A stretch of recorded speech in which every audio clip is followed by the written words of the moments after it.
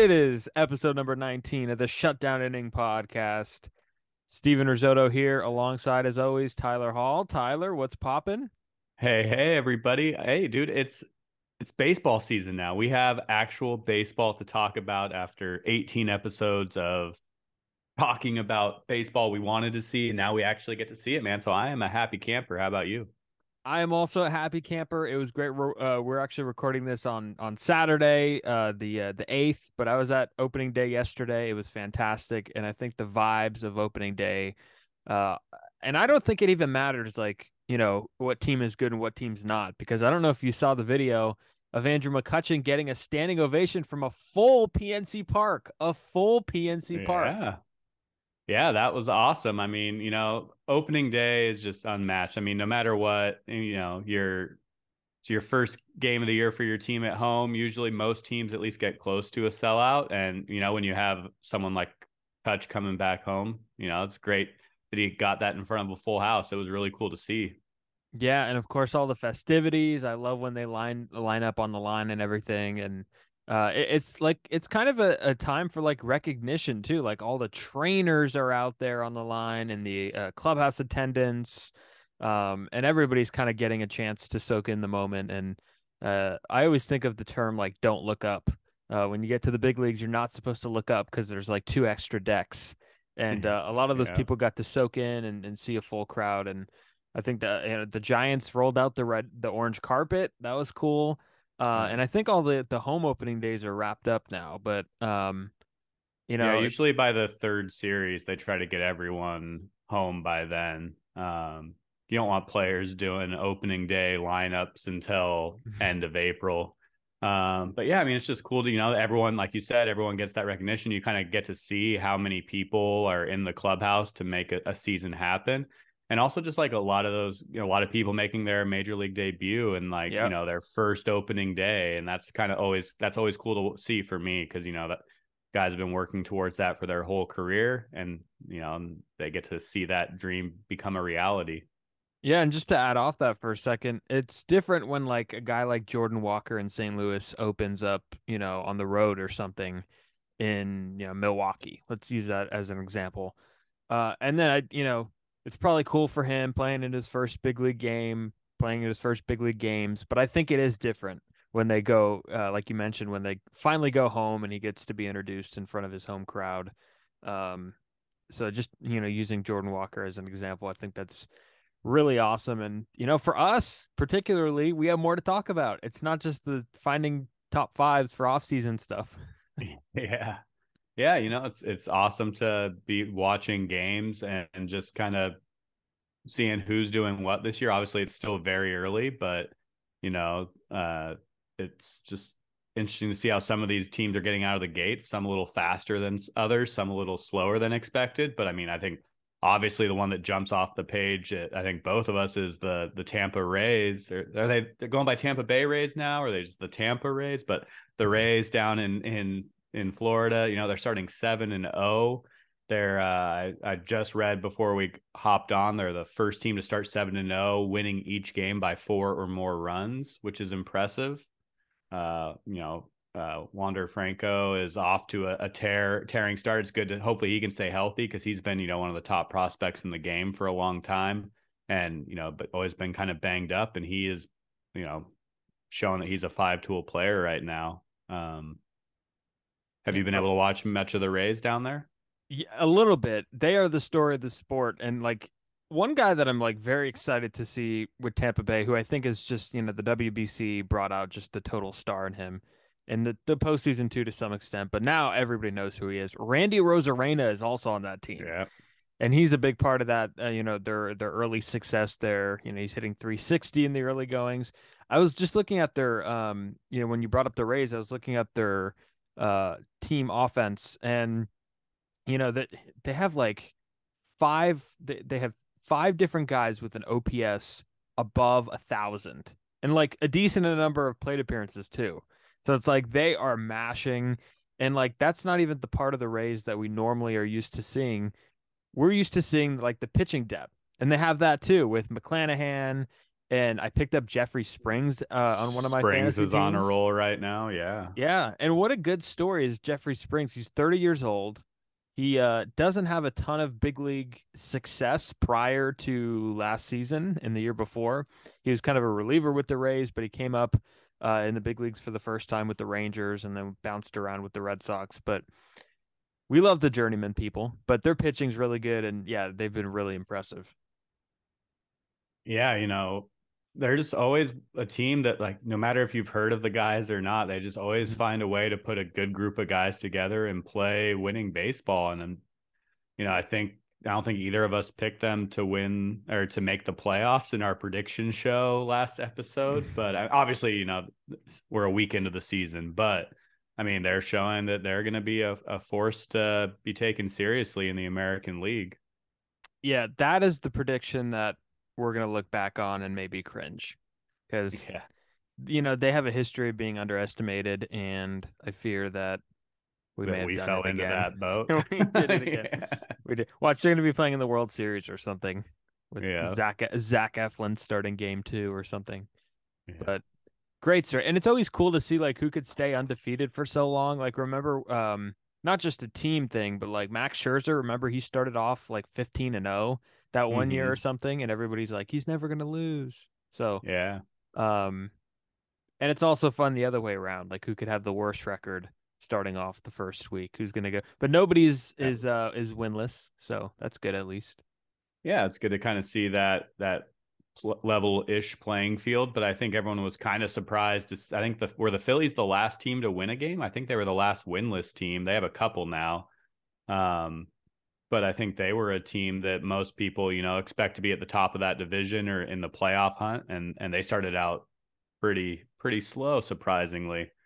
Yeah, and Um, they're big guys. Like look at the top two guys in the rotation. They've had two starts, and Wheeler has given up 6 earned runs in 9 2/3, and Nola has given up 8 in 9 2/3. So they're pitching just their top two guys that they want to rely on to win series have not been there. So I mean that's definitely something. Craig Kimbrell struggled too, 4 earned runs in 2 1/3. So there's worry a little bit, and also I think you were the one that brought it up last episode that they don't have their full group right now because there's still guys coming back. With Harper, he's going to come back, and yeah. they lost Reese Hoskins, and there's somebody else that's going to come back, right? Am I forgetting someone? Those are the key Yeah. ones, but I mean, but Schwarber's been off to a really cold start. I think he finally has a couple bombs, but he's only hitting a buck 61, and that's his on base percentage as well. He hasn't even drawn a walk yet. Wow. Um, Turner and Real Muto are hitting decently, but yeah, I mean, they're just kind of sputtering across the board right now, and so obviously, they're hoping that they'll. I think I saw Derek Hall just went on the injured list, excuse me, as Mhm. well. So they're really lacking some depth there. I guess I think Cody Clemens might end up seeing some time at first base for the Phillies now with Hall going down. So yeah, I mean it's just kind of like they'll put it together eventually, but how big of a hole are they going to put themselves in right now? Because the Mets and the Braves are going to be you know pulling away from them if they keep struggling so much. Yeah, at least Derek is the Hall that's going down and not you. Yeah, So, exactly. I'm still on the active roster for now. yeah. Um, Trey Turner's gonna have to do a lot.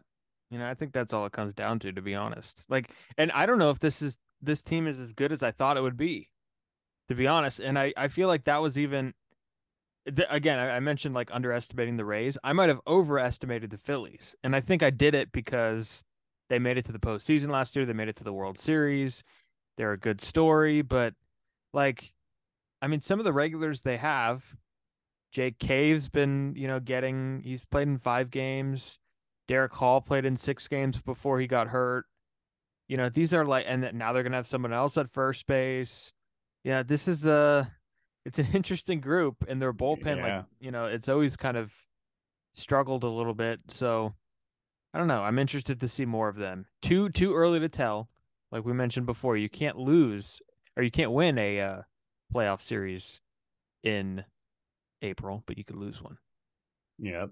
Yeah, definitely. And so I think it'll just be kind of, can they stop taking on water and get Harper back, sooner than later, and then hopefully, keep everyone else relatively healthy. I think that'll be the key for them because they're already kind of banged up, so you can't really lose many more guys than that. I think eventually Schwarber will obviously come around and hit a little bit better. Um, and Nick Castellanos, is always kind of a guy that's a streaky hitter. So they're going to need some of those guys to step up and keep them afloat in the East. Yeah, and Nick Castellanos got his bat checked the other day. I don't know if you saw that. Oh, I didn't. He got his bat checked by some team. It was I'm looking Was it now. It was was it Boch? I think they played the he so Rangers. They played the Yankees. it was the Reds. So he hit a Okay. grand slam. And so he hit a grand slam, and then the Reds wanted to check his bat. No, he's on the Reds. No, he's No, on the he's on the Phillies. He Phillies. was on the Reds. The Reds wanted to check his bat. Sorry, I'm all over the place here. Um, Were they and checking to see if it was like the pine tar too far up? Was it like we think it's corked kind of thing? What was Okay, the? Tyler, you're gonna laugh at me right now, but I saw this on Instagram and then I just Googled it and it happened in 2021. You're an idiot. Do you know Check how your sources, folks. do you know how I realized that? Is because so I saw the Instagram reel. I was like, wow, this just happened. And the reason I said Reds is because in the video it has on this He's on article the that I have pulled up, Reds. he's talking post game in front of Reds wallpaper. And I was like, oh, that's interesting, but maybe it's just Cincinnati. And then like Mike Schilt is quoted as the Cardinals manager. So what a great moment. So correction, Nick Castellanos did not get his bat checked this year. That happened years ago. Not So yet. I'm gonna have to clip that part off, Um, man. no, keep it, keep it. Everyone's got to see. Hey, it's early in our season too. We're still. No, I meant clip it off and post it on social media. Oh, nice. Yeah. Like the water bottle. Yeah. Oh Oh man. man. Yeah, we have Um, some interesting times on this. Anyhow, but a couple other kind of controversial things that have happened. I'll let you kind of explain the mhm. Tyler O'Neill controversy that happened with the Cardinals. Yeah, so Tyler O'Neill was at second base. And it was pretty late in the game. I believe the Cardinals were down 4-1. And it was late in the game, and there's a base hit to right field. Ronald Acuna is in right field. One run is in the score. Okay, there's a runner at third too, and O'Neill was coming around third, and it looked like he was either very slow or not running full 100%. Um, and Acuna threw like a one hop seed to the plate, and they gunned out Tyler O'Neill. And after the game, Ollie Marmol, the manager of the Cardinals, said, like, that can't happen. We have to have better hustle there. I'll get the exact quote in a second, but he was very critical of Tyler O'Neill's hustle on that play. And Tyler O'Neill said, hey, I wish that, this could have been discussed behind closed doors. But here's my takeaway from it. I don't think, I think if you're a base coach, you should see his speed coming around third, and that should dictate whether you send him or not. So, I Yeah, mean, I I'm mean, interested to get your thoughts. I know you didn't see it until after, but um, and we could get to whether calling him out publicly should be a good thing. But in terms of the initial play, yeah, I mean, I saw the original play from because I saw the replay mhm. of Acuna throwing the dart, but I didn't see that Marmol called him out afterwards. I remember thinking like, oh, it didn't look like he was going full speed there, but I wasn't aware of the controversy after. But yeah, I mean, I think part of it is, you're the third base coach. You got to kind of see how he's running, and if he needs to pick up a step, you got to let him know too. It's not just like a send and hope for the best. I guess I'm used to watching like Tim Flannery where he'll run from third to home with the guy and let him Mhm. know if he needs to get down or not. So I think the blame can go around a little bit. It's probably not just all on O'Neill, but also, especially with late in the game when your team's down by a few runs, you need to make sure you score. especially with a guy with an arm like Acuna out there. Um, I think most of it probably still goes on O'Neill, but yeah, I think the third base coach could definitely do a bit more there to let him know that there's a guy with a cannon out there. You need to put a little pep in your step. Yeah, and the thing about it is that like, you know, the Cardinals like they have this thing around them where like they want to play the Cardinals way, you know, and there's a history behind the way the Cardinals historically have played, and if you don't live up to it, it puts a bad name on the organization. But I don't think O'Neill, I just think that he just wasn't running well. I don't think it was a lack of effort. And Marmol after the game said, quote, "That's not our style of play as far as the effort, rounding the bag there. It's unacceptable." That's what he told the Associated Press. And then after the game, O'Neill, because O'Neill last year missed 46 total days, two separate injured list stints with a left hamstring injuries. And then he said, quote, "I just got to get a better jump next time, and I guess just get around the base a little quicker, and then be in there next time." So like that's putting like him in a bit of a tough spot. I feel like those conversations should be had behind closed doors, or at least be had before you talk to the media, right? Yeah. Yeah. Especially this early in the year. It's kind of weird to, because now you've got what, 155 games left. Yeah, It just seems a little early to be, airing the laundry out publicly. You know, maybe if it's something if it happens, multiple times, you have to your players and maybe you go public then. And once you've addressed it internally, if it doesn't kind of fix itself. But yeah, I mean, early in the year to be kind of calling out your players to the media, I could see that having an impact for the rest of the year, not necessarily a good one. I mean, it could be good, it could be bad. I think and Marmal's one of the younger managers in yeah, the game too.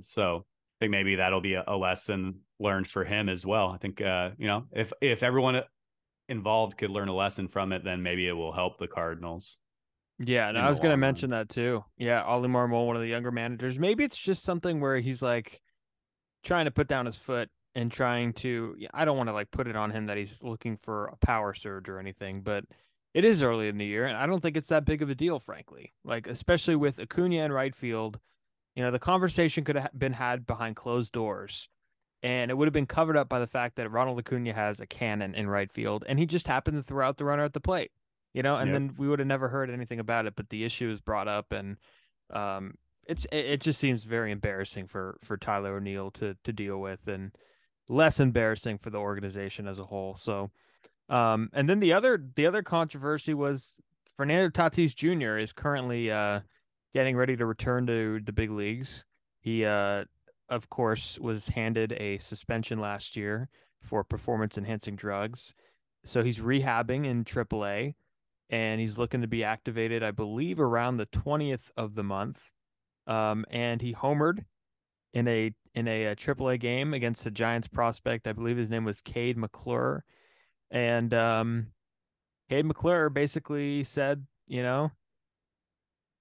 basically called him out for cheating and all that. But did you see this at Yeah. all? It's a Yeah, weird thing. absolutely. I think part of the reason why he got a little salty with it was like some reporter for the Padres said that like he's gonna tell people for the rest of his life about the time he gave up an Yeah, that's it. absolute bomb to Fernando Tatis.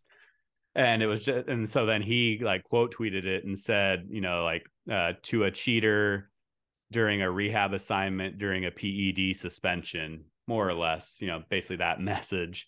And I don't know, like a major league game and you give up a bomb to like an all-time great. I do think Padres fans are kind of putting the carriage before the horse with Tatis a lot right now. They're calling, if he's healthy and he's keeping his head on straight, he definitely has the tools to be a generational talent and be a player we talk about forever. But they're talking about him like he's Mike Trout already. I think he needs that longevity and kind of clean up his act a little bit. But like talking about how you gave up a bomb to a guy during a minor league game, I don't think he's going to be like telling his grandkids about it. So I could see why he was a little hacked off on it. And that's not even getting to the point where I think part of his thing wasn't just like, I'm not going to tell him about it because he was a cheater, but also like if you peel back the onion a little bit, like should he even be allowed to rehab with the team if he's suspended? Yeah. Well, it was a wall scraper first and foremost, by the way. I just had to get that in there. It was not like 50 rows deep. Um, but should he be allowed to? Yeah, I think he should be. But I will say that I can't remember a guy rehabbing a PED suspension. Can you? Like, did Well, that that's ever? yeah, I think that's the thing is like if you're suspended, should you be able to rehab with the team? So like right when your suspension's up, you can just like join the team again, or should you have to like okay, you can begin team activities when your suspension's up, and it's on you to stay in game shape or not if you need to. Yeah, or you get sent on a rehab assignment after the suspension's over. Exactly. It's kind of drawing the suspension a little shorter if you're like, okay, well, you can go play these games over here um, while you're suspended from playing Major League Baseball. Because is he even actually hurt or is he just trying to get back into game shape? I don't think he's injured. No, I think he's just trying to I, come back from the suspension. yeah. So it's like, you know, yeah, it's goofy. It's Yeah. definitely something like that I haven't really thought about before until because he was playing in Sacramento here, right here, and I thought about going to the game, but I didn't make it over there. And a big reason why I wanted to go is because he was here. I was like, oh, like Hmm. see Tatis in a small stadium, that'd be pretty cool. But I was pretty surprised when I heard that he was starting his quote unquote rehab, here already, like first series of the year. Yeah, I think another part of it is that like a lot of these end guy seasons, right? Like a lot of them just like so we normally don't see like suspensions carry over into the next season.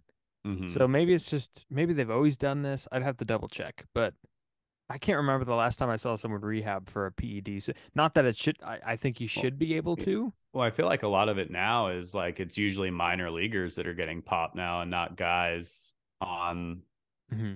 the, big league roster.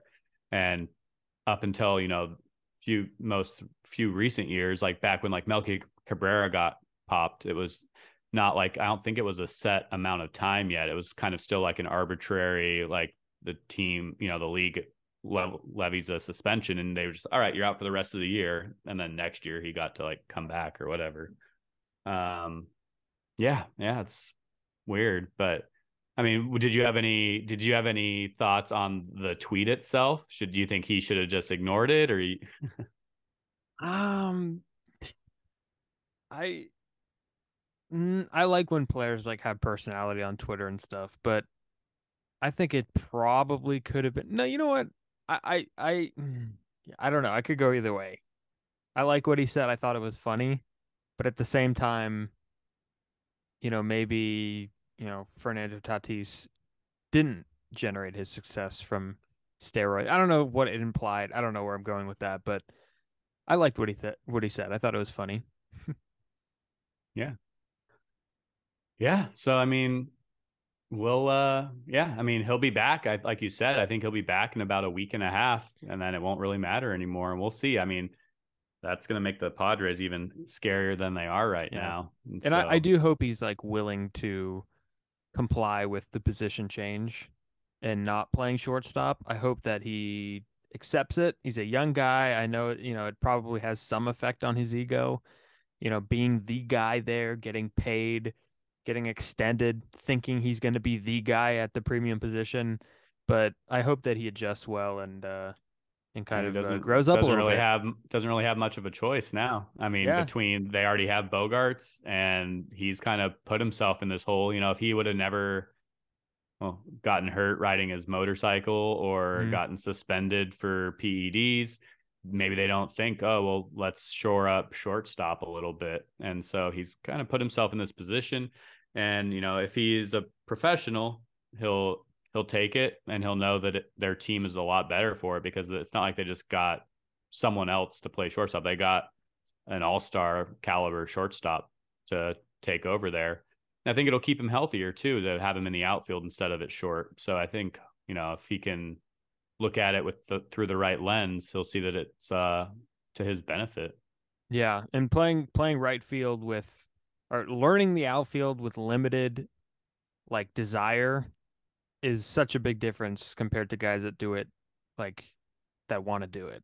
Or nobody really wants to shift from the infield to the outfield, but in terms of like being open-minded, it helps to Hmm. have an open mind. And there's a Yeah. difference I feel visually, and I don't know if Tatis has had that open mind about it yet, but we'll see if that's on display. Um, and then there's been some injuries in baseball. Yeah. Speaking of Um, guys who should be able to rehab with their minor league teams if they choose to. Yeah, exactly. Justin Verlander hit the shelf with I don't have the exact injury pulled up, but it is an arm injury, It's right? a shoulder deal, I believe. I think him and Ray might even have the same injury. Yep. So he is targeting Justin Verlander's targeting an April return for a muscle strain in his arm. So I guess he was having some soreness coming out of the gates in spring training, and he recently started throwing to 75%, which is funny because how do you estimate that? Yeah. Like I could you could estimate 50%, but like how does one estimate 75%? You know, does that make Yeah. sense? Yeah. Yeah, I mean, I see why the Mets, it was kind of like I think it was an opening day kind of announcement where they just Mhm. announced Verlander's going on the injured list. I think they signed him for what, like 2 years, 86 million or something like that. We've talked about it at length already, kind of on the pod that his, with his age, he's like 40 already. So I could see why they're like, okay, we need to make sure this guy is healthy and good to go before we throw him out there. Because if he hurts himself worse, then we're, you know, shooting ourselves in the foot. But hopefully he can bounce back soon because he had a hell of a year last year, and it'll be kind of interesting to see the Mets at full strength and what that looks like with him and Scherzer at the top of the rotation. But I was pretty surprised that it was kind of out of nowhere, and they're just like, Verlander on the IL, and it's just whoa, okay, kind of caught me off guard on opening day morning.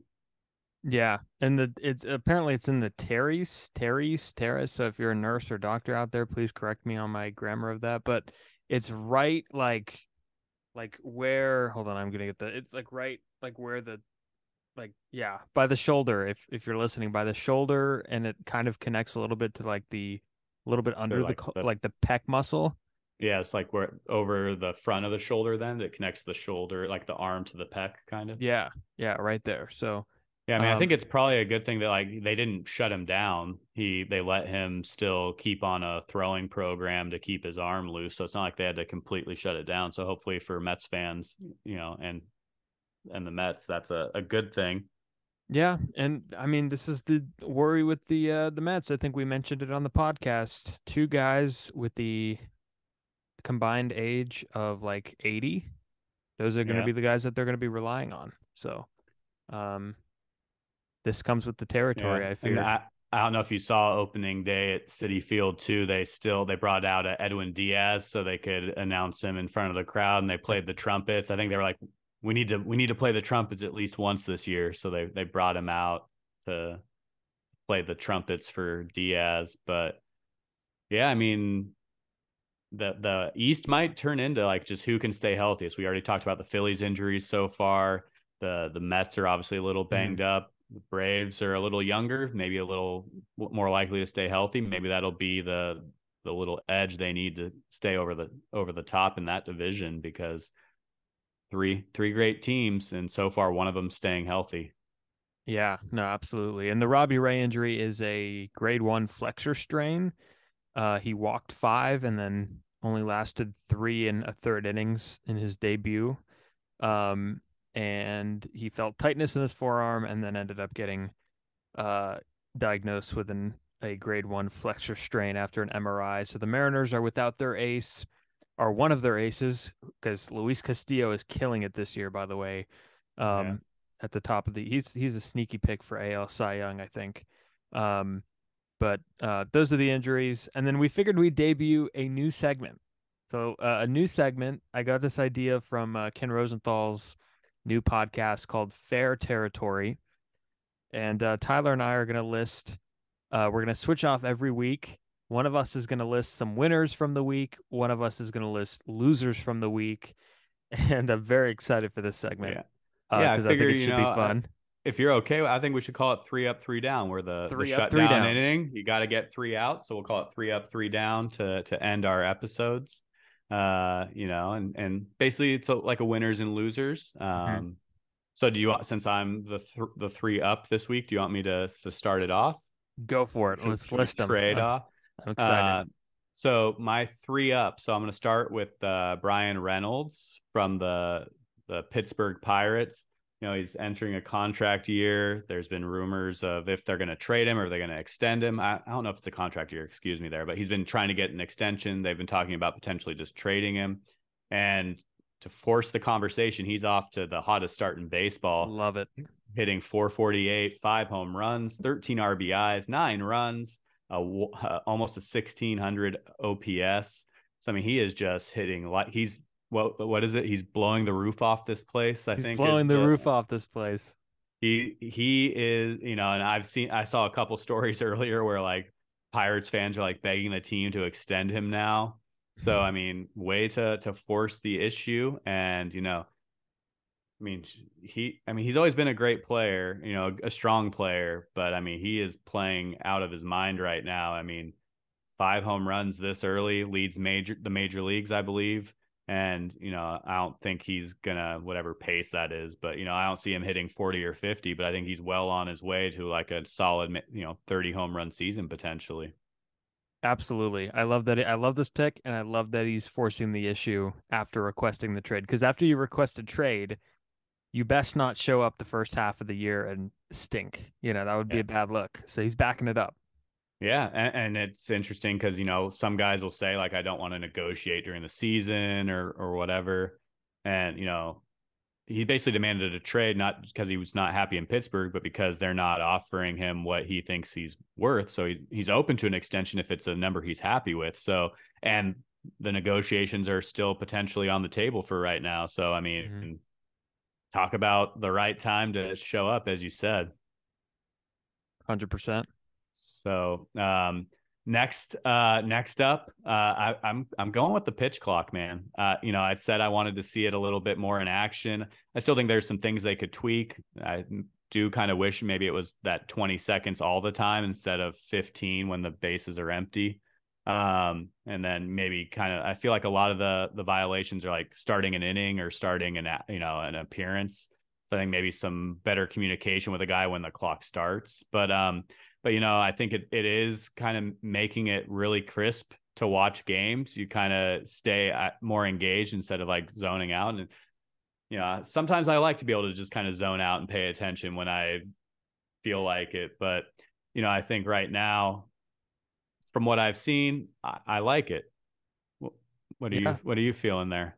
So I have been, as you know, the most inconsistent critic and supporter of the pitch clock. And I got a chance to witness it on opening day yesterday for the very first time. And from a fan perspective, I love it. I love the pace. If we want to include the defensive shift rules, there was, moments where we saw like hidden run type plays yesterday between the Giants and the Royals.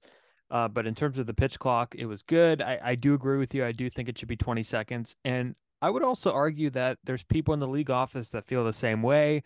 But there's also the thought of, okay, the cat's already out of the bag. We can't turn back. It would look weird. So I don't know if that Yeah. would happen, but I do think 20 seconds for both runners on and runners off would be cool. It would flow a little bit better. It would give hitters a little bit more time to stand in the box because that's been the problem. I don't think we're going to see a whole ton of pitch violations from the pitcher. I think we're going to No. see a lot more from the hitter, which was like not really anticipated, I guess, when this rule was first announced. But from a writing perspective, like definitely got to start writing a lot earlier because I'll be working on like one paragraph and then the half inning's over. It's there's different. Yeah. You got to hurry up a little bit when it comes to writing there. But as a fan, I loved it. I love the pace. But um, it could Yeah. I change a mean, little bit maybe. yeah, but there's definitely been, a little bit of, I don't know if controversy is the right call, but, Manny Machado got thrown out of a game already for kind of being unhappy with it. I agree with you. I think it's going to be mostly the hitters because it is also kind of like a judgment thing for like the umpire to say, oh, well, you weren't looking at the pitcher. And we kind of saw that in the Giants White Sox game where Tim Anderson said he didn't look at Logan Webb, and Logan Webb said he did, and then the video kind of clearly shows that he did. But kind of that whole 8 second, cut off for the batter, I think will be the big thing. And then, the face of baseball, Shohei Ohtani, the first player ever to have a violation as a hitter and a pitcher in the same game. Yeah. And one thing Um, that I also noticed from being there, and this is funny, and I didn't realize this would be a big deal, but hitters are taking a lot of timeouts. And I was like, mhm. okay, maybe, occasionally a guy will call. No, they do it quite a bit. And the umpire literally, like, it's the biggest deal when there's a timeout called. Because, like, when they call a timeout, I think it's like a violation. I'm like, oh my God, a violation. Oh But yeah, no, they like step out and wave their hands they all step around. out, walk like almost in front of the plate, and then do and then make the signal or whatever signal they make. And like literally, I was like, God, another violation. And then I was like, oh, he's just calling a timeout. But it is the most Yeah, dramatic thing I've ever seen when a hitter's call. And in Machado's case, it probably was on him because he tried to call a timeout with 8 seconds left. Anderson again, probably on him, but you got to be ready. And I feel like, pitchers are using the argument that if you're in the batter's box, you know, all is welcome. But I'm yeah, interested to see how this progresses and see what adjustments not really the pitchers make, but the hitters. yeah. Yeah, but to me, I do think, like I said, I wanted to see it before I, had a full on judgment. And so far, a weekend, still subject to change, but I'm calling it a winner because I think it's kept a pretty good pace to the game. It doesn't feel super rushed. It just feels like it's a briskly played game. So as far as how bad it could have been, I'll take it. I'm going to call it a win. And then last up for 3 up, I'm going with the fans. We have baseball again, man. Like you said, we had a sellout at PNC. The first day of the year, everyone's tied for first place. We're watching our favorite teams out there again. And so, if there's ever a week where fans everywhere are a winner, it's the first week of the season. And so I'm just stoked to be able to throw on the MLB app and see that, we have a game to turn on. If you're a Giants fan, it's always during the day right now. Yeah. Me and a couple buddies have started a thing. Shout out to Max and Hal, where like if we're watching a game and we see a home run live with our own eyes, we text the three of us like who we saw. So like throughout the day, one of us is watching a random game and we'll text out, like Patrick Wisdom, like, oh wow, like that guy's watching the Cubs game. Okay. And so it's just great to be able to have a ball game on. Have Well, you guys done that at the same time, like where you're both watching the same game and you guys both text the same name? we haven't yet. I'm sure we have been watching the same game and seen it, but no one's like texted the same name twice. I think it's kind of like a first come, first serve kind of thing. Yeah, that would be funny.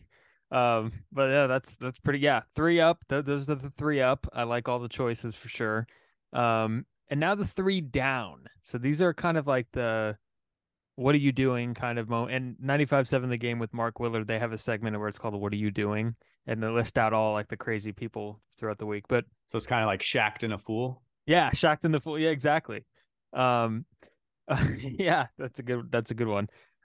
So shutdown inning, 3 up, 3 down. We did the up. Let's do the down. My first down is going to be Javier Baez. Okay, so when the when Javier Baez was first signed by the Tigers, I was a little hesitant, especially at the price. It was over 150 $50 million dollars, and I never thought that he was the guy that everybody says that he is, and he's in his 10th year at the big league level. And he's opening out of the gates so poor with the bat. He's, two for what is it, 25, 2 for 25 with a negative 33 OPS plus. That's an OPS of 328. He's done virtually nothing. Defensively, is he gifted? Yes. But I just don't think that he is good. I hate to say it, I just don't think he's good. Um, and I would normally not say that about a player, especially a guy that has had the success that Baez has had, 2 All-Star appearances, World Series, a Gold Glove, Silver Sluggers, but I just don't see it with him. And in Detroit, I don't know what they're going to do with this contract, but I wouldn't be shocked if um, he doesn't make it through it. I know that's Yeah, I tough. mean, out of the Yeah, I gate. mean, But I've never really been a big Baez guy either. I think playing at Wrigley kind of helped his offensive numbers quite a bit when he was a younger guy with the Cubs. He's always been kind of a free swinger too. So, if you can put the ball in the air at Wrigley, you'll get a few extra bombs. Yeah, I mean, because the Tigers have a lot of young guys they might be competitive a little sooner than a lot of people think. And so it's like, okay, are you going to a spot with Baez, and pay him who knows how much? I mean, the problem with that is, with the contract is they're probably going to pay it whether he's on the team or not. They're either going to have to cut him or trade him and eat most of it anyway. But it's like they're going to have to make a decision eventually on Baez, and yeah, like you mentioned, I don't know if he'll finish it with the Tigers. yeah, pretty rough start. Hope he turns it around because when he is on, he is one of the more electric players in the game for sure. Um, and then my number two down for three up, three down is Chris Sale. Chris Sale has had a rough go around the past few years. He has not been healthy. He's finally back, and he's made two starts so far, and he didn't make it through the fourth inning in the first one. He threw 3 innings against the Orioles and allowed 7 earned runs, 2 walks. He struck out six, so the stuff looking like it's still there, but not a great debut for him in 2023. And then against the Tigers in Detroit, he gave up 3 earned runs in 5 innings. A little bit better of a start, 7 strikeouts. But statistically, in the very early goings, he is one of the worst pitchers in the American League. And I hate to say that because it's 2 starts in, and another guy that I hope turns it around. But 11.25 ERA for Chris Sale. Strikeouts per nine are good, but I'm a little bit worried about what he could do for the Red Sox this year. And I think the Red Sox in general just have a disgustingly bad rotation. Yeah, I mean, they have pretty much a rotation of question marks. They've got like Kluber as well. It's like, Yeah, if this was their rotation like 6 or 7 years ago, they'd be stoked. let's go. Yeah, but yeah, I think it'll be interesting because he's been battling injuries for a couple years. He could find it. I mean, I think he's definitely a candidate for like a comeback player of the year potentially if he can stay healthy and kind of find it again. But yeah, like I mean, what 11.25 ERA you said so far this Mhm. year. Obviously, that's not going to get it done, but I think he could get back ish. If he can keep his ERA around like 4 instead of probably in like the high twos, low threes like he's used to. I think he still has that strikeout stuff. So I think he could bounce back. I would have more faith in him having a good year than Baez to kind of compare the two so far. Yeah. And here's one thing that I didn't know about Sale. If he did not get hurt in 2000, let's see, when was it? 2019, 2020-ish. He could put himself in the conversation for the Hall of Fame. He could have. Because I'm looking at it now. He had like 7 years in a row of top five Cy Young finishes in the American League, which is insane. I didn't even know that. Um, so I mean, probably not an option at this point. 34 years old, but um, I would like to see him turn it around. Maybe. Ironically, he did win that second game, I believe, his second start. So he doesn't have a win. So it's not a complete down, but I did want to get a pitcher in there to round out Mm-hmm. this list. And then my final one is Anthony Rendon. Okay, Anthony Rendon. If you didn't see it, there's a confrontation that he had with a fan in Oakland where the Oakland fan called him a bitch, apparently, and Anthony Rendon grabbed him by his shirt and appeared to like take a swipe at him. Now, it would not have been an impactful punch. It was not that capacity, but nonetheless, you do not go after a fan. It made him look bad. It made the Angels look bad. He was suspended 5 games because of it. And I will say, the fan might be a loser too in this situation because don't, don't, it's probably not a great idea to call someone out like that. Especially someone you're close to, because you might not know what they're thinking or going through. But Anthony Rendon probably shouldn't have acted. So there might be two losers in this scenario, but Yeah, I think they're both losers. I mean, we kind of talked about it a couple episodes ago when we talked about, booing. And I said, I just don't like profanity at the ballpark. mhm. You're not the only person there. Just because you bought a ticket doesn't mean you get to say and do whatever you want. At least get creative with it. Like, calling someone a bitch. Like, And also, like you said, you don't in close proximity in Oakland. If you're listening, and you're not familiar. Like the players have to walk basically through a tunnel like you know structure to get from the dugout to the clubhouse. And they have access to the fans have access to the players. That so where Mhm. Rendon was able to kind of on his way to the clubhouse grab this guy. And also like I've said, I don't have people behind me at my job yelling at me if I make a mistake. I don't have people cursing at me. Just get creative with it. At least, have some fun with it and don't be derogatory. So I'd say the fan's definitely a loser. But yeah, Rendon has to know better than to take a swing at the fan. I think his suspension got reduced to 4 games. That's a weird process, isn't it? The appeal Yeah, process. yeah, yeah. I wonder if I've always wondered, like, okay, we're going to suspend you for 5, appeal it, we'll go Yeah. to 4. The process of grabbing the shirt, that's probably one. Yeah, The swipe was probably 2 games. It's yeah. Like but if it would have been a closed fist swing, is it like a 7 game suspension? yeah, maybe But yeah, add a and also, half in there, like 7.5. yeah, Comes back in like the yeah, fifth inning. He's able to be subbed in the middle of the game. right. But yeah, so yeah, it was just kind of a weird situation because I can kind of see like why Rendon was upset, but that doesn't necessarily because also that just kind of opens him up to hear crap, for the rest of the year, not even just from A's fans, but on the road anywhere now. People are gonna be like, oh, I can press this guy's buttons. So, if you Bitch, need to do bitch, what they do in the bitch, NBA, bitch. yeah, yeah, just get the guy thrown out of the stadium or something like they do in the NBA. I've seen that quite a few times this year where a guy sitting courtside's mouthing off to a player, probably saying some magic words, and they get him kicked out. Like do that kind of under the radar instead of, And if putting you're the on display fan, that boo. Like boo. Just boo. That's all yep, you need to do. Boo. Add in a you suck. Like that's fine. Boo, you suck. Don't yeah. there's a line that is, One the one thing I did think was weird though was watching that video when and they show like Rendon grab the guy's shirt is like there's like 5 or 6 angels that like see it and just keep walking past. They don't like stop and hey man, let's go, let's keep walking. Like, Otani walked by, Trout walked by. It's just like you gotta like grab your dude and like keep him moving. Like what? Nothing positive is gonna happen from your teammate grabbing a fan. yeah, if anything, you could have helped reduce the suspension or Yeah, kept there from being a suspension at all.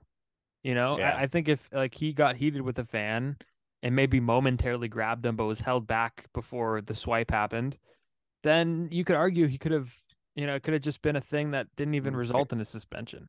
Yeah, probably like a fine or something. But once you take a swing, whether it's like a swipe or whatever Yeah. you want to call it, I wouldn't even call it like he tried to punch him. It was more like it looked like he was trying to like slap the hat off of his head or something.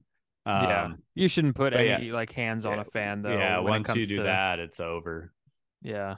When it comes to like the with like because these guys are, these people are paying to watch you play.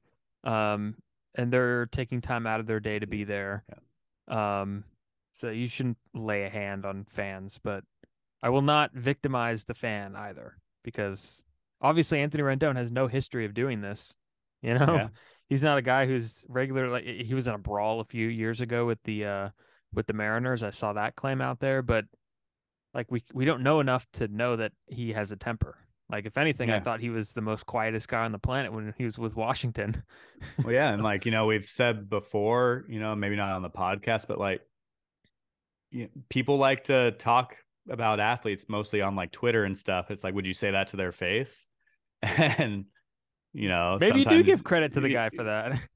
yeah, well that, but also like, the people like to say whatever they want on Twitter because they know that the player doesn't really have any recourse, so maybe Yeah. maybe the player should be able to like challenge a guy to like a 2 minute round of boxing if they're mouthing off to him. No, just joking, obviously, but it's kind of like yeah, it's tough. It's such a weird situation because like I could see why the players upset. I guess like you said, maybe props to the fan for saying it to Yeah. their. But he did say like when Rodon was holding him, he's like, "You were calling me a bitch all game, huh?" And the guy was like, "No, no." Like so he like once he got like pressed on it No, and no. Rendon called him on it, he backtracked really quick. So it's like, Yeah. it's Do you want to go try that, Tyler? Like we could go show up to like Oracle Park or something. We could test it with an opponent. I'm good. We could try. Could Not be really worth. my cup of tea. Like I said, I'm the friendly heckler when I go. If I do heckle, it's usually just to kind of joke around and mostly just to keep things light Now and that would be an image shift. That would be a total image shift. The guy that was known for like very innocently holding the imaginary K by the K signs, all of a sudden turning into like getting in a physical altercation with a player. That would be just a complete 360 or well, 180, I should the say. thing is too is like I'm also not an idiot, and I know that any professional athlete could probably beat the what out of me. Yeah. So like I'm not trying to start anything, and they're also way better at baseball than I am. So it's not like I really have much to actually like talk about. Yeah. So Yeah. And I could see you if can the do it, Steven. I'll do it. You I'll have take one. access. Go into the visiting clubhouse after the next game. Who you're covering the Dodgers game on Wednesday? Dodgers game on Wednesday. Yes. Yeah, yeah. Like just walk up to Will Smith and call him a bitch. See how it goes. Yeah. Or write about something or write bad about them and then just show up to their locker and don't do anything and just stand there and look at them. I know you read Hold that. up, hold Yeah. up the story. Hold up the I know you read what I wrote. Tell me what you think about it. No, that would be pretty bad. You'll Don't do you'll that. then you'll become like a legend because you'll get a Dodger suspended. Everybody wins. Yeah, exactly. And then I could ask to see if their bat needs to be checked out for any substances in the bat. God, what a Yeah. mess that was earlier. Uh, Oh man. anyhow, Tyler, I think we shut it down Yeah. again. 3 up, 3 down. Yeah. Shut down inning. Hopefully, we don't get charged with conspiracy, or I get charged with conspiracy. You didn't do anything. I did. Yeah. I guess Talking, I'm guilty by association, I yeah, guess. joking about assaulting players on the field. Yeah, we won't do that. FBI, if you're out there. Anyhow, yeah, shut it down again. You could follow us on social media at Twitter at shutdown_inning. Spotify, Apple, wherever you find your podcast, go check us out. And yeah, enjoy more guests soon. So to be determined. Look out for that. More shows soon. And we will see you next time. That's what's up.